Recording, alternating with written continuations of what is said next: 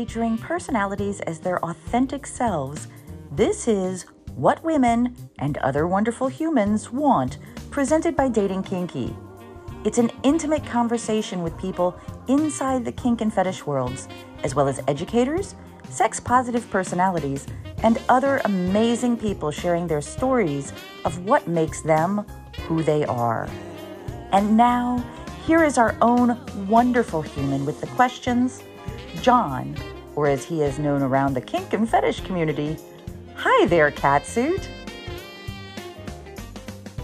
Hello there, Nookie, and welcome to the show. Today, we get to travel to one of my favorite places, the Pacific Northwest, to meet a professional dominatrix who is wickedly pretty and devilishly smart. Natasha Strange has been playing professionally for 25 years, specializing in creative, sadistic escapism. When not tormenting her adoring submissives, she is a BDSM coach and a kink educator, helping destigmatize non-standard sexual desires. She's been quoted in Playboy and Business Insider about her expertise in the art of kink, and is the owner of Sub Rosa, an amazing dungeon just outside of Portland, Oregon. Princessa, Natasha Strange, on What Women and Other Wonderful Humans Want. They are the questions that establish the story. 5 questions about firsts, bringing back the genesis of the character behind the human. It's the first 5, and it starts now. First time you ever changed your hair color to something that wasn't natural? I did it back in the early 90s a little bit when you had to. No, before that. Okay, figured it out. It was 1995. I had just, it's just always. I had just started working as a pro, and I decided that I was going to bleach my black hair. I had had some drinks with a friend, and we didn't do a very good job of it. And then we decided that we would just trim off the ends, and I held her drinking mine while she, and ended up shaving my head because my hair ended up being just so incredibly damaged from this adventure. Because my hair changed natural colors all the time: red, blonde, black, blonde. Don't recommend the black to blonde. And so after I shaved my head, I just started wearing a wig when I was working. And underneath, I was doing all kinds of things. And one of the first things that I did was grew it out a little bit and bleached it, and then stamped cheetah print design on it. And somewhere, the photos didn't turn out well. I shot with Charles Gatewood back in the day. And we just, the person I was going to shoot with was running late, and we lost the light. So, because he was shooting with film and natural light. So somewhere there's actually pictures of that. I hadn't thought of that in ages, absolutely ages. So, and from there, just, always. But it started with a stripe about 10 years ago. A little pink stripe got wider. Oh. First time that you stepped into your own dungeon and your emotions doing it for the first time for a session? A lot of exhaustion and excitement, because running your own dungeon is a lot of learning how to refinish furniture and learning how to do a lot of things. And then you are in a space where you're still not acclimated. So there was a lot of excitement, but also a lot of just realistically exhaustion. It was also surreal because I had been, I'd been a pro for over 20 years before I actually opened my own space. First time you had an inkling in your life that you were going to become a pro? Oh my God. I was like in the second or third grade, and I realized that if you kick the boys in the nuts, they would leave you alone. Because really, I was a nerdy little kid. I just wanted to read. But then I decided that I liked kicking the boys better, and they were always game. I always wanted to be infamous. I didn't exactly know the difference between famous and infamous, but I sort of thought that infamous meant you had more privacy and you were able to do things that famous people had expectations, and infamous people could control their lives. And I don't know why when I was so young that I had this, but yeah, very young. Very young. The first image that you ever saw of yourself that made you believe you were infamous? um I don't know if it was the photo. Bob Adler in the 90s took a lot of photos for people in the Bay Area. He worked for the magazine called The Spectator, and The Spectator was our local sex rag. It was before the internet, so like that was where you found all the people. And he shot me for that. And for a San Francisco Examiner article, it ended up on like not only on the front cover of the Spectator, but it ended up on the front cover up in the corner, the little like what's happening corner. That was my picture, and it was there the like day that I graduated, like the week that I graduated college. So all my family's in town, and we're walking around, and on every corner there's a newspaper with my picture in it. And yeah, that was very early in my career. I did not have my feet underneath me as a pro dom, but I definitely felt like I had reached some state of infamy. On your website, it says willful slaves conquered, macho men sissified, novices educated, aspiring femdoms mentored, angry hearts tamed, lost souls found. First time you ever found a lost soul? Oh my goodness. So many people come to pros feeling like they're broken, especially when I first started and there wasn't the internet to go connect with all these people. It wasn't easy to find munches. It wasn't easy to you just were alone. And so I remember seeing somebody at Fantasy Makers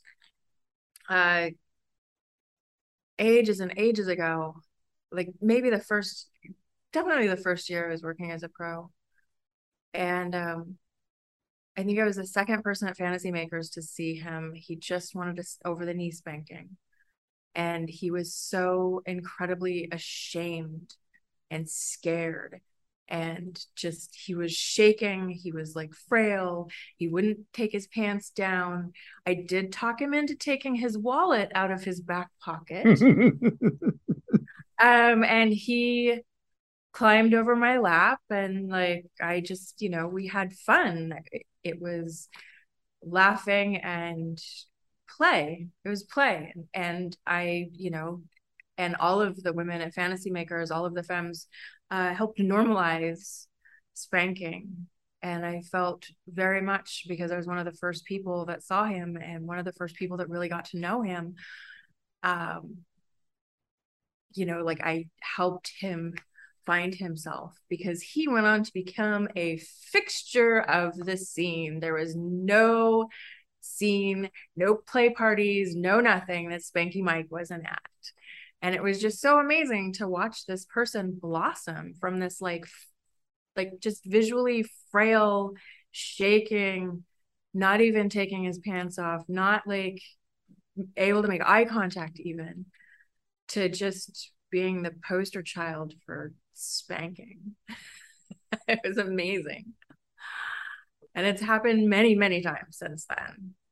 We've just begun to find out about Natasha Strange, one of the co-owners of Sub Rosa, where she is right now, and we're going to find out why she's wickedly pretty and devilishly smart when we come back on What Women and Other Wonderful Humans Want in just a moment. We do this show without paid advertisers and provide it to you as a labor of love. If you want to help the show, as well as contribute to Catsuit's conference fund to get live interviews and teach some amazing classes, you can give at bit.ly/thanks Catsuit. Now let's hear from some of Catsuit's friends with some messages for you. The Heart of the Dominatrix. Portraits and interviews of exceptional mistresses. This book is about female domination. This book is about dark corners, both physically and psychologically. This book is for you, whether you're a beginner or have decades of experience with BDSM.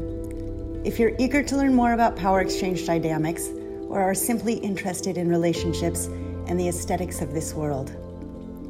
This book will change your perspectives. Be warned. Visit heartofthedominatrix.com to order your copy today. Hi, Dawn. Hi, Dan. Recently, we put together a brand new book called Hearts and Collars, reflecting 20 years in a power exchange relationship.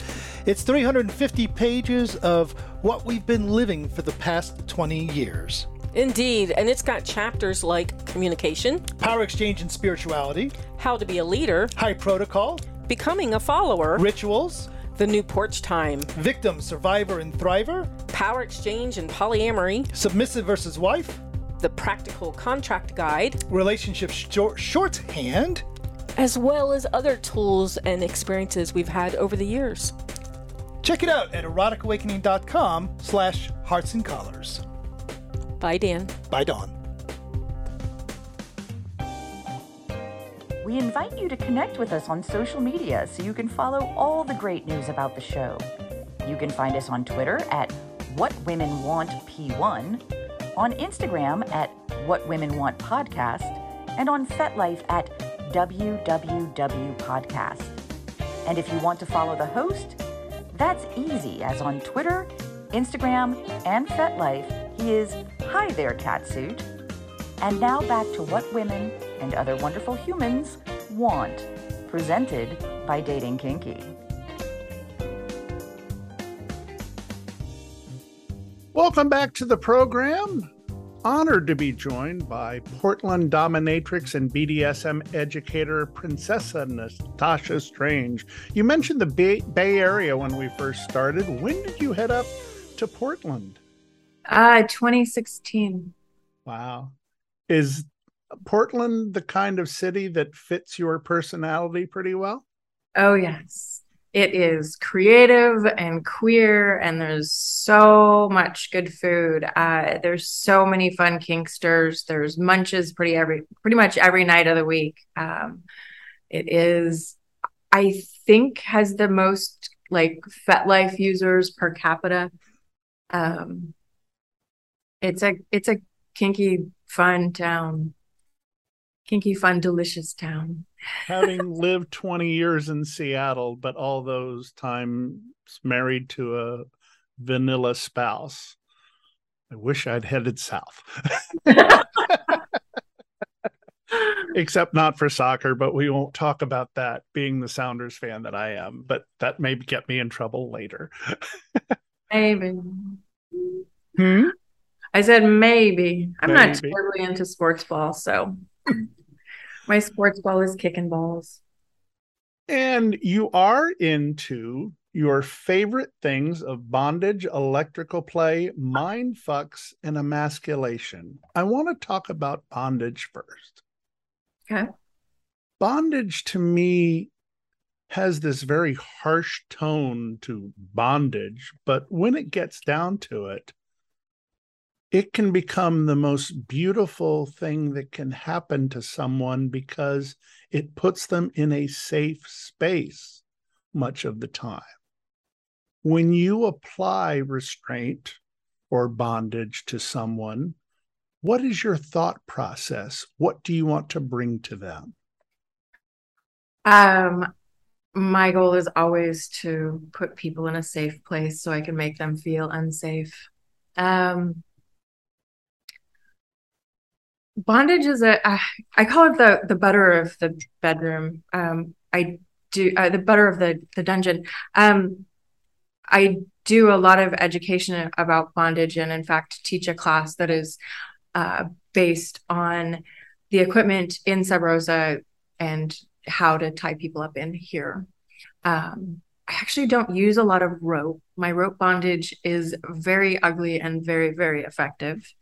I use a lot of leather restraints. I definitely enjoy things like saran wrap and the equipment in here, which is top notch. Love it. I love body bags. I love, in fact, spandex body bags. And saran wrap is so fun, but really it boils down to what are the goals of, like, what are the mental needs of the submissive that I'm playing with? You know, do they need to feel exposed? Do they need to feel precarious? Do they need to feel cocooned? Because, you know, bondage can be very, very different depending on how you're restrained.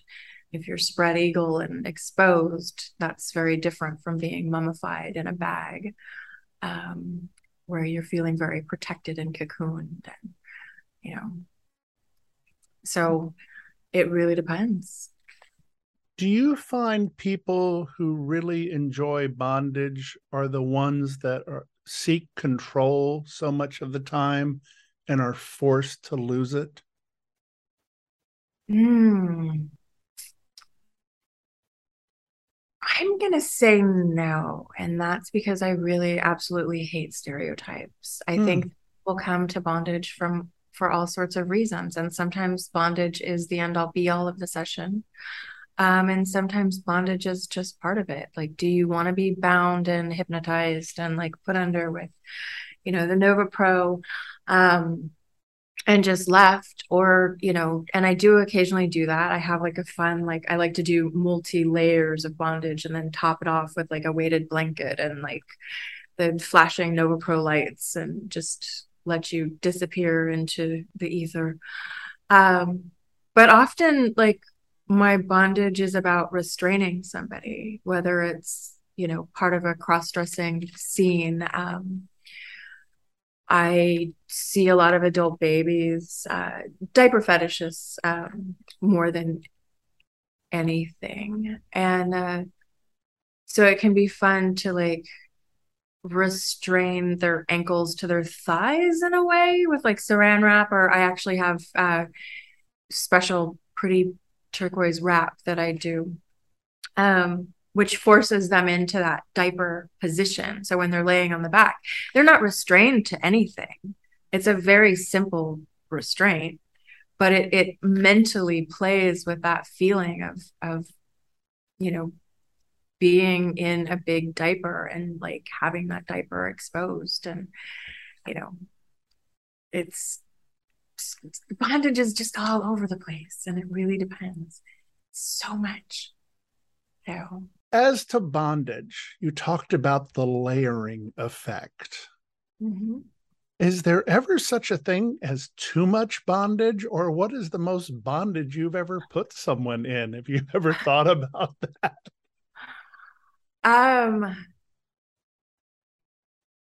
Most of, like, I do layered bondage occasionally, but most of my bondage is just well placed, single point.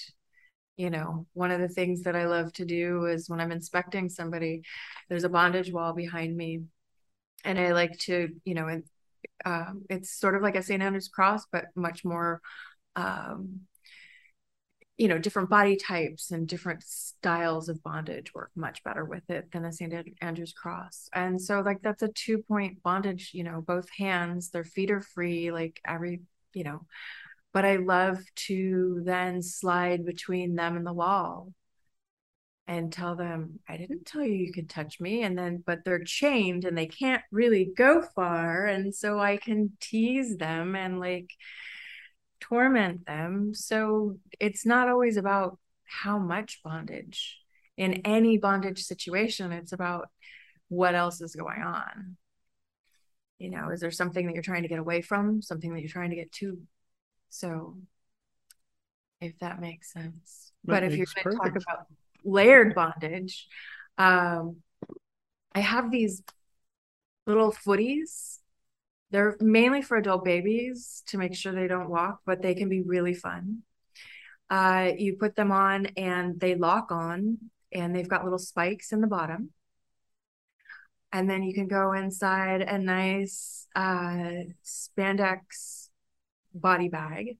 I have a leather one, but like I find that like in a pro dungeon, the spandex suits my purpose so much better. As much of a leather fetish as I am, like I would love to have everything in leather, but like it's just, yeah. So, and then this body bag has, you know, leg sleeves down each leg, so they're like restrained in that. They've got their arms crossed. Then the body bag is tied to the bondage table. And already you've got 2 layers of bondage, because they know that even if they could get up and out of the body bag and out from underneath the ropes, where would they go? They can't really walk. I also have mitts that I put on as well, so that they don't have spikes in them, but they still lock on, and they're big and puffy and they can't really do anything. And then just layering it from there, I like to use like heavy chain across to like make them feel the weight. And that's when I like to add in like the weighted blanket, just because it's that nice, like all over weight that is very calming when you're in a layered bondage situation like that. And then to top it all off, I like to crawl on top and lay on them. So it can be all kinds of layers. I know of doms that have the most amazing athletic ability, especially in their agility and such. Queen P comes to mind out of Minneapolis, who basically does gymnastics because she's all of 5'1" or 5'2" and loves when big people come in, uses them as a jungle gym. Yeah. What is the joy of the body to body manipulation that you can do? Are you a strong person? Do you like to use your brute force, or is it basically one of, I'm not going to call it seduction, but just massive sensation body to body? I am definitely not a brute force person. I am not even a demanding person. I am all about the seduction, the mind games, the mental seduction, and the physical. I like people offering their mind and body to me. I like teasing with sensation, be it painful or pleasurable. Of course, a mix of the both is always preferable. I'm definitely not I'm not a gymnast. I like to refer to myself, actually, you know, the anglerfish. Okay. Deep ocean fish, and it is basically has this little light that it hangs over, and the other fish are like, ooh, what's this pretty little light? That's my cleavage. And then by the time they're close enough to see the cleavage, they don't realize there's this big hungry mouth behind it.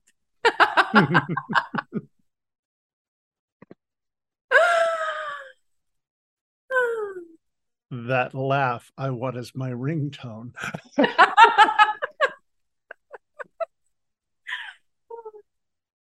You talked about mind fucks and the manipulation of the mind and the beautiful connection that 2 people can have when it comes to that.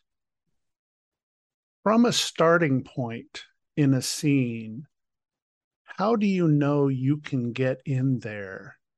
And once you see that opening, take advantage of it in the most wonderful and sensational ways? Mind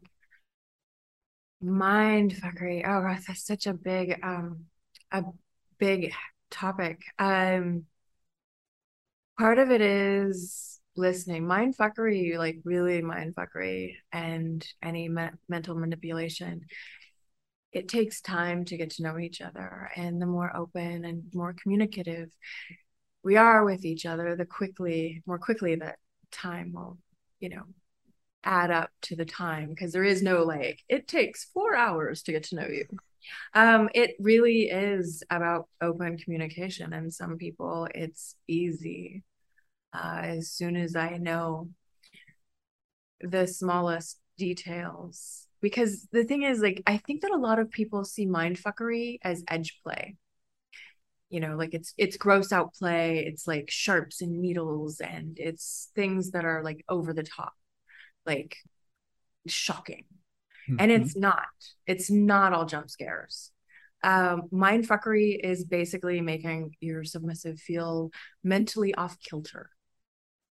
So I like to talk about how a lot of femmes are very good at mind fuckery when they want to embrace it, because we are mind fuckery bottoms in the real world. We are gaslight. We are like just completely and utterly just, constantly told by the patriarchy that we can't do things that we can, that we have to do things that we don't have to do. Like it's, anyway, whole nother rant, whole nother show. So a lot of the mindfuckery starts small. It starts with flirting and, a little mental bullying, and it grows from there. And with any scene, it's about, and any playtime, it's about finding those boundaries, right? It's about negotiating those boundaries. It's about knowing your person. And the way that I like to put it is, with any play, you're negotiating, you're creating an arena that you're going to play in. And where the top lands in that arena, defines the play. So not everybody thinks of things the same way. Even when I play with people, other tops will come into scenes like completely different, using the same manipulation. It's like, this is art. It is creating, living, breathing art. You have to like listen to what the other person wants and what their limits are, and like think outside the box with mindfuckery to see how you are going to get them mentally off kilter. Yeah.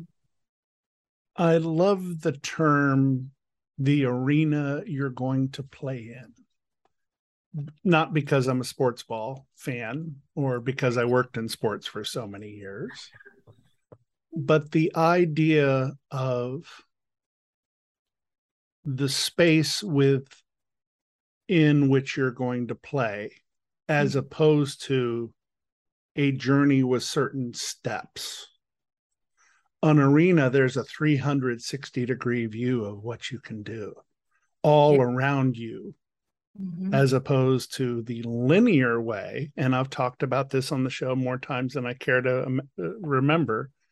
As opposed to the linear way most men think. Yeah. They get their suggestion or their problem and they move straight forward. Whereas women love this 360-degree view of things and where the journey can go. I especially love it because I think that when I first started, I really tried to plan out what I was going to do. And then what happens is, if like things don't go according to plan, I would find myself spending time trying to make them go to plan. And over the years, it just became so much easier for me to just do what the voices in my head tell me to do. And that's why, like, negotiating and thinking of it as an arena, because I can land in that arena and make you think we're going, north, and suddenly we're going east and everything's different. And I think all of my sessions probably have a little bit of mindfuckery in them. Where do these voices come from? What was their genesis? I don't know. They speak to me in the shower in the morning a lot. I don't know. I think any creative like has like you get ideas and you think that, you know, you're gonna do one thing and then you start getting things, you know, gathering your tools, your art and putting it together, and all of a sudden you're like, actually, what if we did this instead? So I don't know where it comes from. And that's why I'm getting ready to teach a mindfuckery class. I've taught one online and I'm getting ready to like more fluff out that class. And it's so hard because I just do it. If that makes sense. And I've just done it for a long time. It's like sitting and trying to like write out the steps to riding a bicycle. You're like, well, you get on and you pedal and you balance and go. And so. Have you ever taken any improv? I have not. I I have not. I did do I've you know I teach and I think that's always improv because no matter how much you know, you get up there to teach and you say, are there any questions? And then people are like, yes, how about? And you're like, well, that's a great question, as your brain is like trying to formulate like the best way to answer that question. Because I've also in addition to hands-on kink, I've also, you know, I spoke about like the history of sex work and, you know, those kinds of things where it's just like so open-ended. You're just like, well, yeah, get back to me on that. But no actual comedic improv on purpose, although people do tend to laugh at my classes. Well, you are a very wonderful personality just in the way that you go all in with every thought. And I've just seen that in this half hour we've spent together so far. Oh. Bring your fantasies, but be prepared to submit to my will, mind, body, soul, and whole. People will come into your dungeon with things in mind, but those who come in with an open mind, I would think would always get the most wonderful experience. How do you convince clients that are thinking, I need a fetish dispenser, into understanding that if they opened up that mind, so many different possibilities can happen? So that whole little statement is basically me saying I don't do scripts. And I've been doing this for a long time. So thankfully, most people who come to see me are coming to see me because of who I am and the experience that I have. And so it can be very, usually it's when we're negotiating via email, when they're getting too into the details, I just remind them that I have a lot of experience, I have a lot of toys, and I would like to have my way with them. And most of the time, if somebody's really stuck on a certain script, it's just, I know that it's not a match. You know, there's just certain people that have certain scripts and sometimes it's about reliving something that happened in their past and reclaiming that, and that kind of thing that I do. I do enjoy those kinds of scripts because that's still an open-ended. We're going to relive this situation, but we're going to have it end a different way, a more satisfying, way that where you can reclaim, your body, reclaim your life, reclaim that part of yourself that you lost in, whatever violent or emotionally turbulent time you went through. Those kinds of scripts I definitely work with, but that also involves a lot more conversation about interests and limits and like what, happened. And so there's still like some play there, right? Because it's not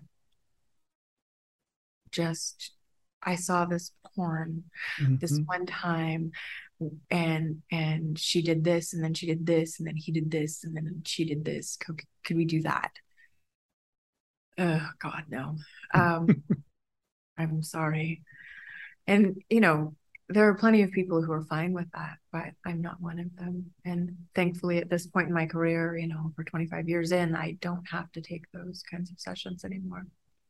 Was there ever any time in the 25 years where you've said either, okay, I've done it all, or there was a time when you went, I don't know how much more I can do, or has it just been constantly growing?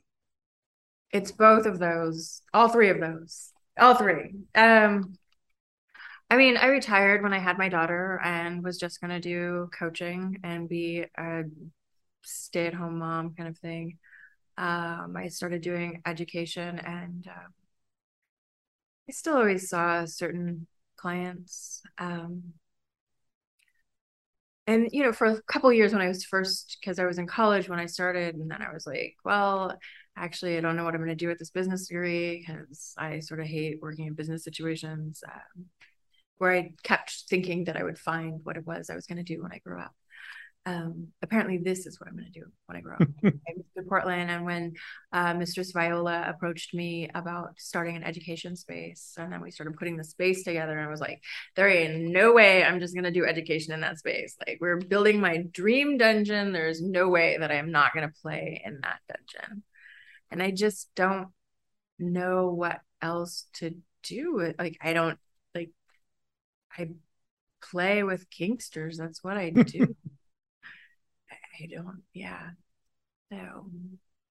You say that BDSM is about breaking rules and creating our own etiquette. It's about play. Do we forget the fact that playing was the most important part of our childhood? And why do we give it up as adults? I think that we do forget.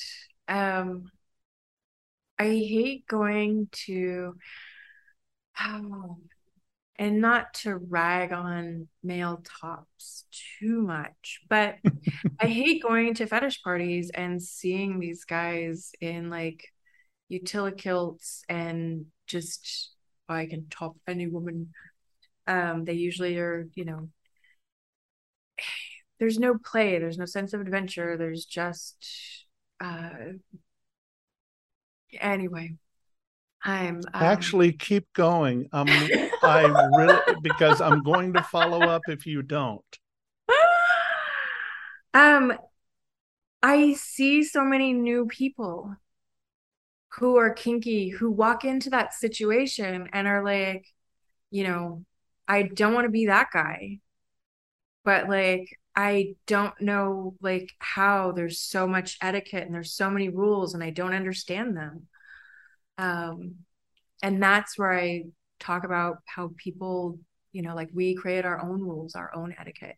I also work with a lot of couples. I especially work with couples who are, in their 40s or 50s and their kids just went off to college and all of a sudden they're like, hey, didn't we used to do that sex stuff? Didn't we have like did that one time with the bondage thing? And some of those couples may have just spent several years quarantined together and had a lot of time to talk about things. And so I work with a lot of couples, and I do so much talking about. It's about creating your own rules. Like, what works for you? What doesn't work for you? Do you want it to be 24/7?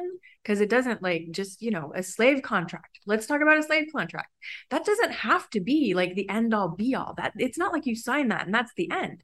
Is this slave contract for the night, for the weekend, for the week? When are we going to reevaluate it? Like, you're making all of your rules like that. I actually wrote a book called Kinky Sex Tips for Curious Girls. And in the back of that, because I do get asked after 50 Shades of Grey so much about slave contracts, that I actually put an example slave contract in there.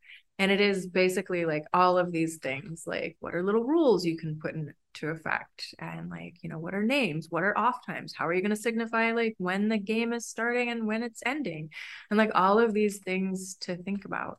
So yeah, we do create our own rules and our own etiquette, and it can be very intimidating walking into a play party and seeing people, in high protocol situations where they're inflicting their protocol. I'm medium protocol, obviously. And people think that that's it. That's how they're supposed to be if they're going to be kinky. I've actually had femme women ask me, like, my partner says that I'm not really submissive because I won't do X, Y, and Z.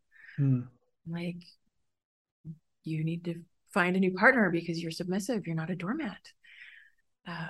If you're not okay doing X, Y, or Z, like, that's your prerogative. You don't have to be okay doing that. There is no one way. No. I said I was going to follow up, and I'm going to follow up on something you talked about earlier, the patriarchy. The original tagline of the show is with questions asked by a guy. And the funny thing was, as I went along this journey in all these interviews, I discovered that my male identity didn't fit. I discovered that the things that the patriarchy believes in, the things that guys are supposed to be, are things that I could not believe in. The patriarchy is not the males. It's not men in general. The patriarchy is a system, and the system needs to be dismantled because it is not good for anybody. It's not good for the women. It's not good for the queers, and it's certainly not good for men either. It robs you of things like being able to express emotion, being able to enjoy sensations, and being able to be, full parents. It robs you of so much. Do you know how many, over the last 20 something years, how many men I've seen who didn't realize their nipples were erogenous zones? And I would think, do you not explore your own body? But it still happens to this day, because in their brains, in their little lizard brain, they have been trained by porn and society and everything else that nipples are erotic on women. On femmes, but on men, they're just not. Unless you want to be tortured. Like, the patriarchy is not good for anybody. So.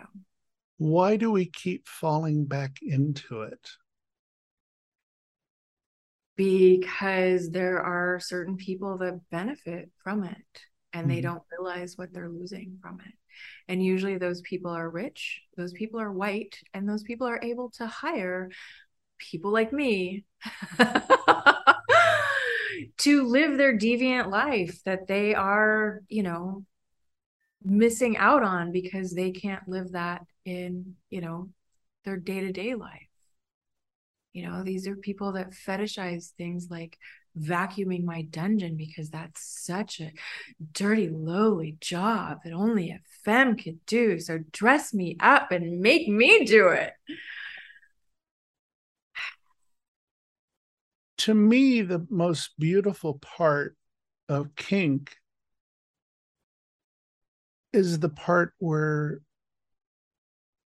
you elevate somebody to something that they've never imagined they could be. It's like not about, it's about elevating somebody to be something that they never thought they could be. And you talk about two of the things that are headlined in your particular website about emasculation and sissification. Mm-hmm. Sometimes men have to open up to see that side of them so they can understand their complete selves. Yeah. Because they were, as you said, they were taught to be a certain way. Oh, definitely. Definitely. You know, and I mean, feminism's a tricky, feminization and sissification is a tricky one, because in a way, these people are coming to me and being like, I want to be dressed up like with a woman because that's the most humiliating thing I can think of. Mm. I don't actually see those people, and I don't think that dressing you up like a woman, there are a lot of reasons to be dressed up. And sometimes it is about bringing those people into the fold by having them come in and realizing these are all the things that you're missing out in your real life, in your outside life, because the dungeon is your real life when you're with me. But in your outside life, these are the things, like, think about it. Like, why is this humiliating to you? Why do you feel like that? I also like to make clear that they're not actually a woman. They're not actually a real man. They've never passed as a woman. They're just some other gender. Yeah. But yeah, that gets to be a sticky one. That's why part of the name of the show is "And Other Wonderful Humans." It doesn't matter what gender you are or orientation you are. If you are a beautiful human and a wonderful human, it's what you want too. Yeah. Yeah. Well, we're going to talk a little bit more about the playground of Princessa. I saw that playground, and it just makes me happy.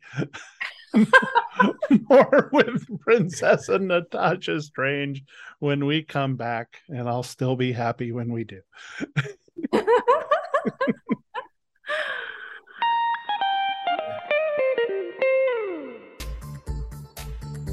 You all know I love my cat suits, and the ones that have never let me down come from the amazing Winter Fetish.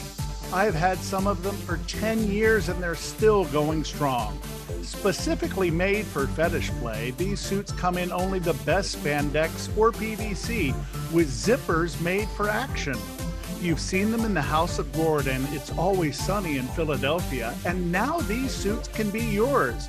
And if you use the code WWWSpandexCat, you get 10% off your purchase and you support the show as well.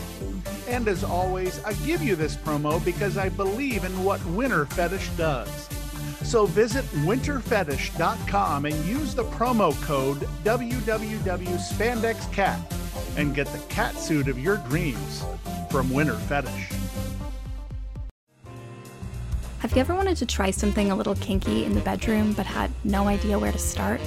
Or maybe your partner just told you they're into water sports. No, not the jet ski kind. And you really want to fulfill their fantasy, but you're nervous. That's totally normal. I'm Kate Sloan. I'm a sex journalist who's talked about kink in magazines like Cosmo, Playboy, and Glamour, and on my podcast, The Dildorks. My new book, 101 Kinky Things Even You Can Do, is a guide to some of the hottest and best-known kinks out there, from age play to zapping and everything in between. Each section offers 3 suggestions for ways you can try out your new interest with a partner or even by yourself. Curious? Order your copy now at 101kinkythings.com and start learning new things about your sexuality.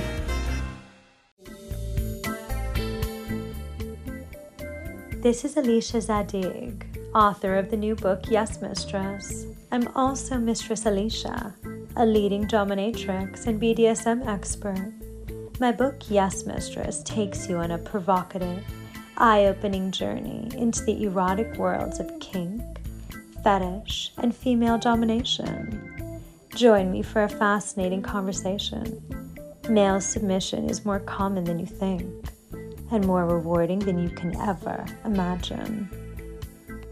Yes, Mistress, now available on Kindle, and you can order your copy at yesmistress.com.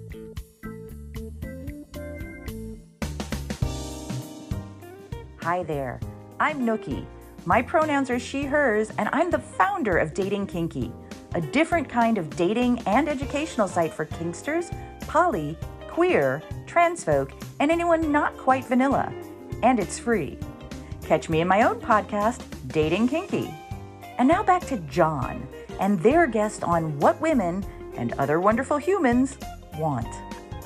Have you ever wondered how the owl was put in meow? Well, it's the infamous kitten with a whip, Princessa Natasha Strange, joining us on What Women and Other Wonderful Humans Want, presented by Dating Kinky. How did the kitten with the whip thing come about? Oh, gosh. I, put a whole lot of thought into my marketing. I didn't. I didn't. And I knew that my original name when I first started as a pro-dom was Natasha the cat. And I used to because I modeled for graphic novels, and I used to see a lot of I was the queen of the nerdy folk. So I just, and then it became the kitten with a whip. And this thing called the internet was just starting out. And I was like, oh, I wonder if I'm going to get a URL. And Kitten with a Whip was available. And so it just stuck. I have always been the kitten with a whip. I'm more of a cougar with a whip at this point, now that I'm in my 50s. It just doesn't roll off the tongue quite as easily. Hold on a minute. I would have never guessed that. You don't have almost 30 years of pro-dom experience. This is true. Start. Math was never my strong point. I love it because the fact that you and I are contemporaries. I know, you're talking about Batman. I was like, yeah, Yep. Yeah. You're talking my language. However, my language hasn't included in my kink life diapers, which is something that you apparently love. I do. And here's why. 50 Shades of Grey, love it or hate it, brought language to so many people. It brought thigh-high boots to Macy's. It just opened up so much, and it's so cool to be into slave contracts and bondage and talk about your slave collar and flogging. So where is the Queen of Taboo supposed to go when all of this is not as taboo anymore? And that is diapers. I've always been into sissification and emasculation, cross-dressing. I've always been into exploring that. And I think part of that was because when I started out, there wasn't a whole lot of people also. Everybody was heading into leather and more leather. Great. But I was like, I read Pat Califia's Macho Sluts, which was just gender bending fuckery, and was like, that is me. That right there. And so out of that evolved my love of diapers, and it's diaper humiliation. I do some age play, but I'm not into like turning you into my little baby and, having you suckle at my breast. Like, let's leave my body out of this. I am all about turning my attentions to you. So you got to think about it. The first woman you were in love with, afraid of, the first woman you ever tried with all of your little heart to impress and felt heartbroken when you did something, is your mother. So we all have these complicated feelings about mothers. So I embrace that archetype. I'm also just a maternal person. So there's that. I also very, very much like humiliation. So when you combine that, like, where are you going to go but diaper play? And diaper play, you think about that. Like, your very, very first thing, like, you learn to walk, you learn to crawl, you learn to use the toilet. So when your ability to use the toilet is taken away from you, that base instinct, like, I don't know who out there is into enema play, but one of the cruelest things you can do when somebody is holding a huge enema and they just have to let it go and their whole body is screaming with all its might is make them sit down on the toilet and hold it. Because as soon as your ass hits cold porcelain in that situation, your lizard brain is just like, let it go. But your mistress is standing there in front of you, or your mother, or your princessa, is my honorific, standing in front of you going, no, you can't. I don't want you to. You're not going to. You're going to hold it for me. Those are those base instincts that I like to play with and fuck with. So like having somebody wear a diaper, it can be near impossible when somebody first puts a diaper on, if they are put in a diaper and it's not their thing and I'm just doing it for humiliation and taking it away, to lay on your back in your bed and pee as an adult. So if you get to the point where you've been drinking water all day and you're in bed and you're sitting there with pretty sexy Princessa perched on your chest telling you that I'm going to keep, torturing your nipples or like what have you until you wet your diaper, it can be a fun little mind fuck. It can also be a fun little mind fuck to send somebody out. I love the like putting a suppository in them and like making them take a nice walk outside, because that like horror of where you're going to be, what's going to be going on when that suppository hits and you lose absolute control of your bodily functions. So it's not all about age play. It's not all about like, look at this cute little alphabet block we're going to play with. No, it's something much more devious than that. And like, diaper play. I just actually did, I went to Disneyland with one of my babies. Disneyland is such a fun place to do public play because everybody is paying a huge amount of money to go. They're exhausted. Their kids are running in every direction and frantic, and nobody has slept. Everybody's high on sugar and carbohydrates. You're hemorrhaging cash. So you're paying attention to your own people and your own self and trying to figure out where that last kid went, what ride you're going to ride next, and which character, what family arguments going on. So very few people noticed this full-grown man wearing a snap crotch toddler outfit and a Mickey Mouse backpack, and not one, but layered 2 fat, fluffy diapers that just really made it stand out. People are just so into their own thing. Wow. So,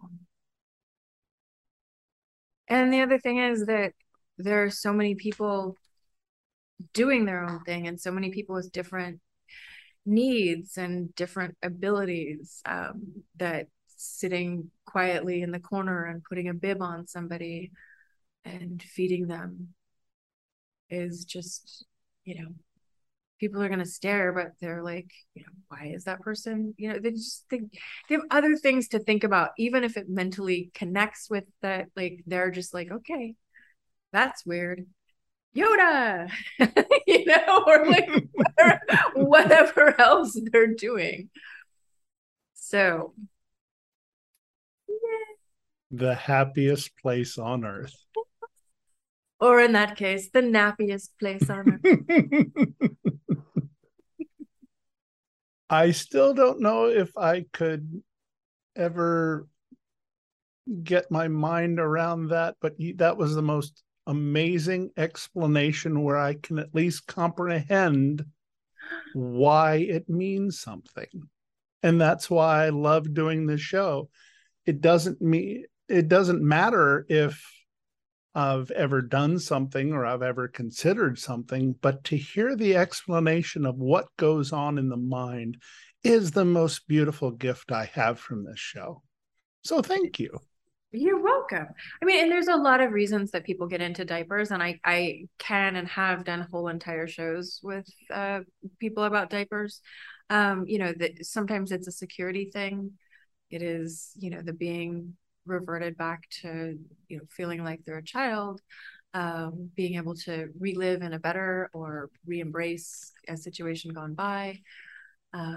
So there's a ton of reasons to be into diapers. So 30 years as a pro dom. I'm sure there have been highs and lows. Definitely. But what is the one thing that is on your bucket list that you still want to do? Oh,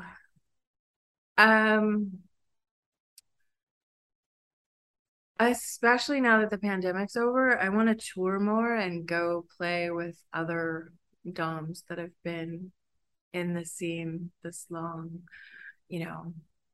I want to go see other people's dungeons, and especially people that are into like a lot of heavy leather bondage, or Amanda Wildfire comes to mind. I don't know. I want to do, there's just, and then with technology, there's the never ending. I just bought the stroker thing that, I can't remember the name of it. Oh no. We'll call it the Orgasmatron. Basically, it's an inflatable butt plug and a vibrating sleeve and a little Raspberry Pi, I think it is, that controls the two of them. And so if it feels any kind of fluctuation in your anus, like you're getting those pre-orgasmic spasms, it shuts the vibrator down first. Oh.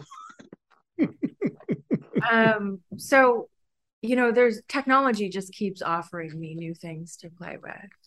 I just got it. I haven't figured that out yet. I'm also, a client just brought me, because I've wanted to make content more than educational content, which I make occasionally. And a client just bought me a 3D camera, a VR camera. So I'm going to be making some VR porn, basically. So it'd be fun to go tour around and do little 3D or VR tours with other people in their dungeons. And so there's just, you mix and match, and like this is never ending, and there's no end in sight. And the possibilities are endless. Absolutely. Yeah. I have really enjoyed meeting with you and talking with you and hearing such amazing perspectives on this beautiful world we live in. I very much thank you, Princessa Natasha Strange. Thank you so much for having me. So it's been lovely. I always love to talk about this stuff. Yeah, I do. Yeah. Eccentric is the word I would use for Princessa, and after the podcast, she took me on a virtual tour of her dungeon. Needless to say, my dreams took off, as she has so many interesting things in it to tantalize and tease, and make you just uncomfortable enough. I just love her spirit. Here's what's coming up on the next edition of What Women and Other Wonderful Humans Want, presented by Dating Kinky. We'll bring you a show taped at FetishCon with members of the Swinky Life, featuring the hosts of the popular podcast, The Accidental Swingers. The 4 panelists present their views of life at the intersection of swinging and kink. We talk about the concepts and misconceptions that each lifestyle has of the other, and how these two communities can come together to discover amazing times together. A new edition of the show premieres next Tuesday, wherever you get your podcasts. I'm John, also known as Hi There Catsuit. I hope I've earned the privilege of your time, and I remind you to always remember consent and to love each other always. What Women and Other Wonderful Humans Want connects with you. Join us on Twitter at What Women Want P1, on Instagram at What Women Want Podcast, for our kinky friends on FetLife at WWW Podcast, and now select shows are available in video format at youtube.com/datingkinky. This has been a presentation of Dating Kinky, built by Kinksters for Kinksters, poly, queer, trans folk, and anyone not quite vanilla. And it's free.